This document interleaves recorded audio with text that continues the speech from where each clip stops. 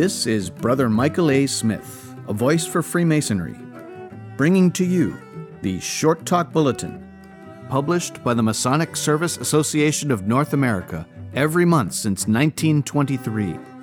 This, the Short Talk Bulletin podcast, is produced in cooperation with the MSA and is made possible with the generous support of a grant from the Grand Lodge AF&AM of Minnesota. Volume 36, Number 1, from January of 1958. Moon Lodges. Editor's note. This bulletin is abstracted from the Masonic Service Association Digest of the same title, by Warren Fowler Melny, published January 1954. The digest contains many accounts of old and romantic lodge customs of the long ago. Those who find the faint perfume of age and romance in this talk would enjoy the original. The Moon Lodge, meeting on a specified weekday, OB, on or before, or OA, on or after, the full moon, is slowly but surely disappearing from the American Masonic scene. There were more than 3,000 moon lodges 50 years ago. Now but about 500. 36 of the United States' 49 Grand Lodges still have moon lodges. A number of Grand Lodges have legislated moon lodges out of existence, insisting that all lodges meet upon definite dates. A large number of moon lodges have voluntarily, if perhaps regretfully, yielded to modern conditions and changed from the old on or before or on or after full moon to definite dates. The moon lodges herein represented have clung to the old custom because it is old, preferring the inconvenience, if any, caused by confusion as to just when the moon is full, to sacrificing what has had the force of an ancient usage and custom. Some moon lodges herein described may no longer be such. Even as this bulletin goes to press, a lodge will vote tonight whether it will continue as a moon lodge or set a definite meeting date. John H. Campbell, Secretary of Claremont Social Lodge, No. 29, Ohio, writes, Claremont Social Lodge is one of the oldest lodges in the Northwest Territory. One of the first items in the treasurer's book is, to cash for the jewels to our best, $40. Robert Best was a silversmith in Cincinnati, and the jewels were of solid silver and are in use to this day. Among the valued relics of the early days is what was known as the Old Chest, made of walnut, the lid being one solid walnut board 30 inches wide. The chest was made to hold the lodge possessions between meetings in the old jury room. It was later stood on end and made into a locker, which is still in use. One of the oddest incidents in the story of the lodge occurred at the public installation of G.B. Beecham for his first term as master, December 18, 1885, when, as that part of the program being ended, Brother Isaac N. McAdams, accompanied by Mrs. Susan P. Hodges, stepped in front of the east, while the secretary, Homer McLean, J.P., arose to request a privilege, and to the surprise of the large assembly of Masons and their guests, pronounced the marriage ceremony for the brother and his bride, who had mutually added a fine turkey and much else to the banquet in the lower hall, where the company went to what was appropriately called the lodge's wedding feast. An old receipt reads, Received of Claremont Social Lodge, No. 29, $4, it being my account against the estate of, for making coffin, January 30th, 1852, another stovewood delivered to Widow McLean. Claude F. Nettleton, past master of Acacia Lodge, No. 51, Minnesota, writes, Acacia Lodge, No. 51, meets in Cottage Grove, Minnesota. Cottage Grove is a very small village about 15 miles from the city of St. Paul. Our meeting night is the Wednesday closest to the full moon. We have about 110 members, the majority of which are farmers, and our lodge is 89 years old. We're told that the old-timers picked the light of the moon, the better to see to drive to and from the lodge. there were no automobiles when this lodge was formed. We are the only lodge in Minnesota that does meet in the light of the moon. The name of our lodge is spelled wrong, but that is the way it is on our charter, so we have to govern ourselves accordingly. Editor's note: Acacia Lodge number 51 is spelled ACCACIA. The membership of our lodge is bigger than the population of the village in which it's located, which accounts for the membership being mostly farmers. We have an emblematic carpet which is between 75 and 80 years old. It's cordage carpet, 36 inches wide and sewed together with carpet warp. Every 4 feet is alike, woven with all the implements of masonry. Everything, including the 3-5-7 steps, pillars, altar, setting maul, etc. This carpet covers the entire lodge room and preparation room, and for its age is in very fine shape. Grand Secretary Alpheus E. Orton of Kentucky writes, "We have 52 moon lodges. 10 or 12 years ago, we had 119. The Grand Lodge of Kentucky, in its proceedings of 1874, published an almanac of full moons, which showed the full moons in each year, beginning with the year 1869 and closing with the year 1883, showing the day of the week and the month upon which every full moon occurred. Charity Lodge number 134 of Maryland, chartered May 11, 1868, meets Saturday on or before the full moon. Milton Stifler, past secretary, writes, "The original name of Charity Lodge number 134, which meets at Parkton, Maryland, was Bentley Springs Lodge number 134. We met there for a period of 8 years when we moved to Parkton on May 9, 1876. The name was then changed to Charity Lodge. This was in the horse and buggy days, and many of the brethren walked from 5 to 8 miles to and from the meetings. There was no train service after the lodge closed, and one brother, on several occasions, walked from Parkton to Woodbury, a distance of 25 miles, in order to be at his place of work by 5 a.m. When the lodge was located at Parkton, it was decided to hold the meetings on the Saturday falling on or preceding the full moon, so that the members might have moonlight in which to return to their homes.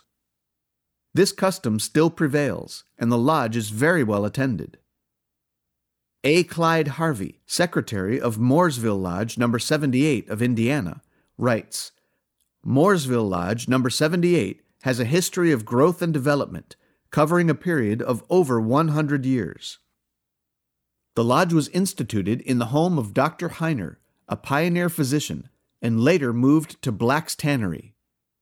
In the course of time, the lodge moved to the second story of a merchant's storeroom, and for the rent of this room, they paid $40 per year and allowed the Order of Oddfellows to use the room for $20 per year. The owner of the building donated $5 per year to the lodge, making our net rent per year $15. Many old-time oyster suppers and ice cream socials were held there for the benefit of the treasury, and they were considered social events of much importance in their seasons. Today, our light and water bill will amount to approximately as much per month as the rent for the hall did in 1860 for the year. On one occasion, a motion was made and carried to spend 15 cents on a new dipper for the water bucket.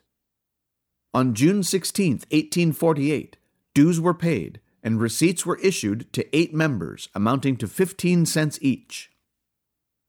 F. E. Cody, secretary of Freedom Lodge, number 194 in Illinois, writes, "On March 5, 1856, a group of Masons met in a brother's house in Harding, Illinois, to form a lodge. On March 22, 1856, Most Worshipful Grand Master W. W. Herrick granted us a dispensation to form a lodge. Freedom Lodge number 194, I presume, was named from our Freedom Township. The first meeting of the lodge was held April 26, 1856. A motion was made and carried at the meeting to meet on Saturday night on or after the full moon, but that has been changed since then, and we now meet on the Saturday night on or before the full moon. At the present time, we have 102 members, which is the largest membership we have ever had. Freedom is a small place, no post office, but it is the center of our Masonic heart. While the members live in surrounding towns, yet freedom means our Freemasonry. We are very proud of the meeting date and will hold it as long as we can possibly do so. DeSoto Lodge, number 105 in Florida, chartered January 17, 1889, still clings to the old custom of meeting on the Saturday night on or before the full moon, and Tuesday night on or before the new moon, which was started in the early history of the lodge so that the members would have moonlight to travel on horseback or by wagon and buggy. Today, DeSoto Lodge is fraternally known as the Moonshine Lodge. John C. Morris, Secretary of County Line Lodge, number 373 in Arkansas, writes, County Line Lodge, number 373, was chartered in 1879 with 16 charter members. The lodge still holds its meetings in the same old building, located in Fulton County, Arkansas, between Baxter and Fulton County lines, about 4 miles from Bakersfield, Missouri, which is our mailing address. Most of the lumber was hand-planed, and the framing was put together with wooden pegs. At one time, there were 2 churches and a store and a post office in the community. All have been moved but one church, which meets in the first story of the lodge building. Early minutes show that, quote, resolved that a committee of 3 be appointed to visit the widows and orphans of deceased Master Masons and report their need. A resolution was passed to empower the secretary to pay 25 cents for a broom. It was moved, seconded, and passed to pay the secretary 50 cents for each day's work at the lodge. Resolved that the regular stated meetings be held on each Saturday on or before the full moon. Appropriated $34.25 for Grand Lodge dues and to pay for the charter. Resolution authorizing the secretary to write to the Grand Master of Arkansas to know if they could rent the hall to the Oddfellows for $2 per month. Resolved that the County Line Lodge loan the sum of $40 until the first day of November, 1883, at 2% per annum until paid. Treasurer to take note and good security for the payment. Brother paid 15 cents for 4 months' dues. End of quotes.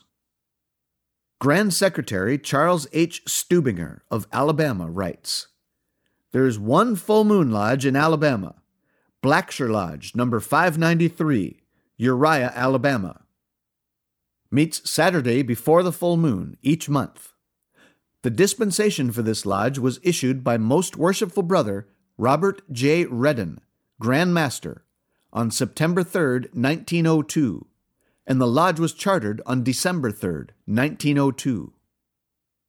30 years ago, Pennock Lodge, number 161, at Eclectic, Alabama, met on Saturday afternoon at 2 o'clock, on or before the full moon. The lodge room was over a Crossroads store, and there was a woody grove alongside of the place, where members left their horses, mules, and wagons. The members' families accompanied them. The men went upstairs to lodge, came down at about 4 o'clock, and after lunch, visiting and trading, went back to lodge and finished their business. Grand Secretary Joseph A. E. Ivy of Arizona writes, when I was a young Mason, nearly 50 years ago, some of our old brothers told how they hitched up a buckboard and rode many miles to lodge on a Saturday afternoon, on or before the full moon. When they arrived, they would unhitch old Dobbin and let him feed on hay which they had put in the buckboard. They would hold their meeting in the afternoon, call off for a bite to eat, which they brought with them, spreading it out on an improvised table downstairs, potluck fashion. Swap a few yarns, enjoy an hour of real fellowship, afterwards returning upstairs to complete the conferring of the degree, or finding out what brother was indisposed, or needed a load of wood hauled, or a little plowing done, or a crop gathered, or anything else to be helpful. We now have only one moon lodge in Arizona. This is Gila Valley No. 9 at Florence, which was chartered November 20th, 1890. J. Houston Allen, its secretary, states, Gila Valley Lodge No. 9 is an old lodge. It meets on Monday on or before the full moon. Our membership is slightly above 100, and we are noted for having members in a large number of the states throughout the Union.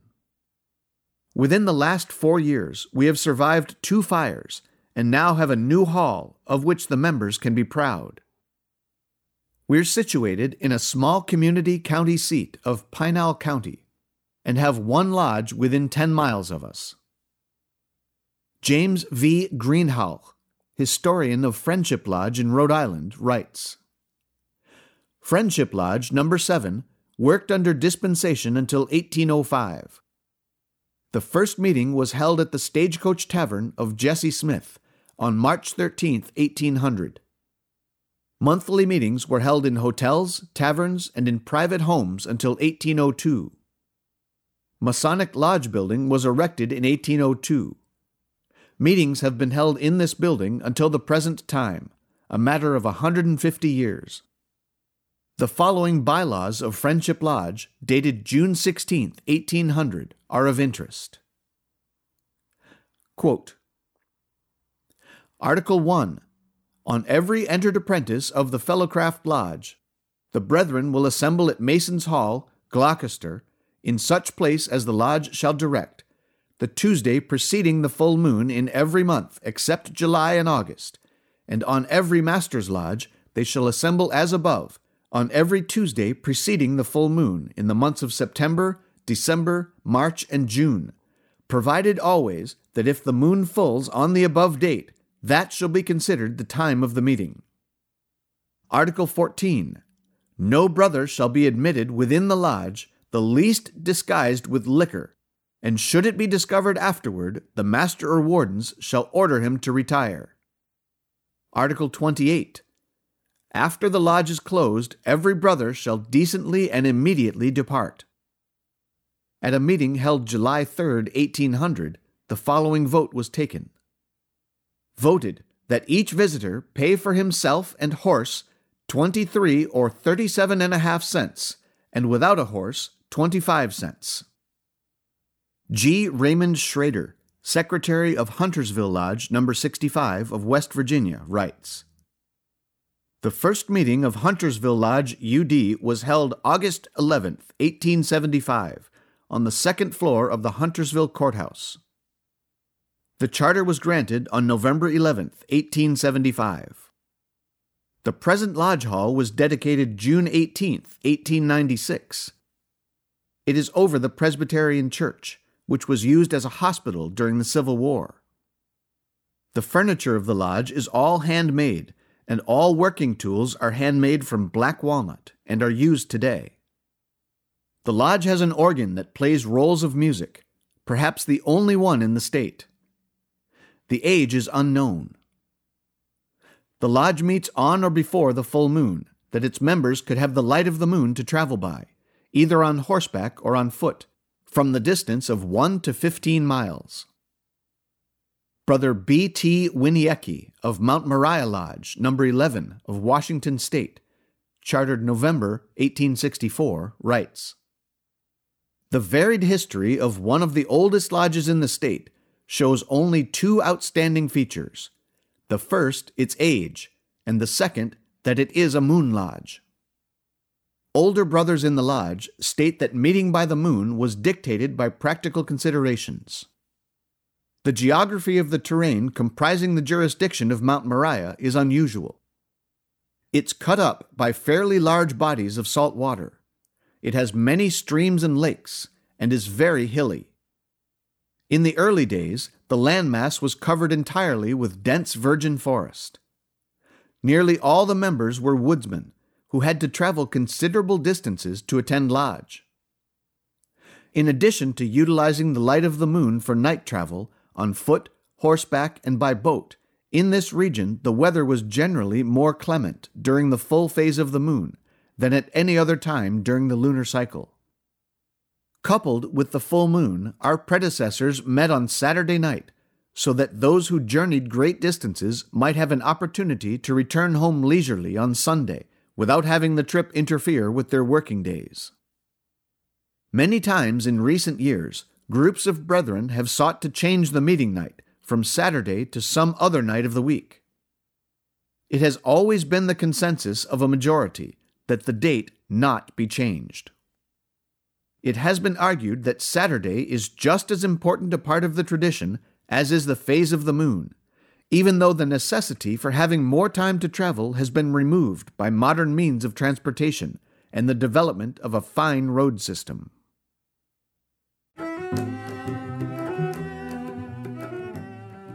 This is Brother Michael A. Smith, a voice for Freemasonry, and this has been the Short Talk Bulletin podcast, produced in cooperation with the Masonic Service Association of North America for the purpose of providing a common stock of vetted Masonic information to all of the constituent lodges of all of the member jurisdictions, and is made possible through a generous grant from the Grand Lodge AF&AM of Minnesota, who have been engaging and inspiring good men who believe in a supreme being to live according to the Masonic tenets of brotherly love, relief, and truth since 1853.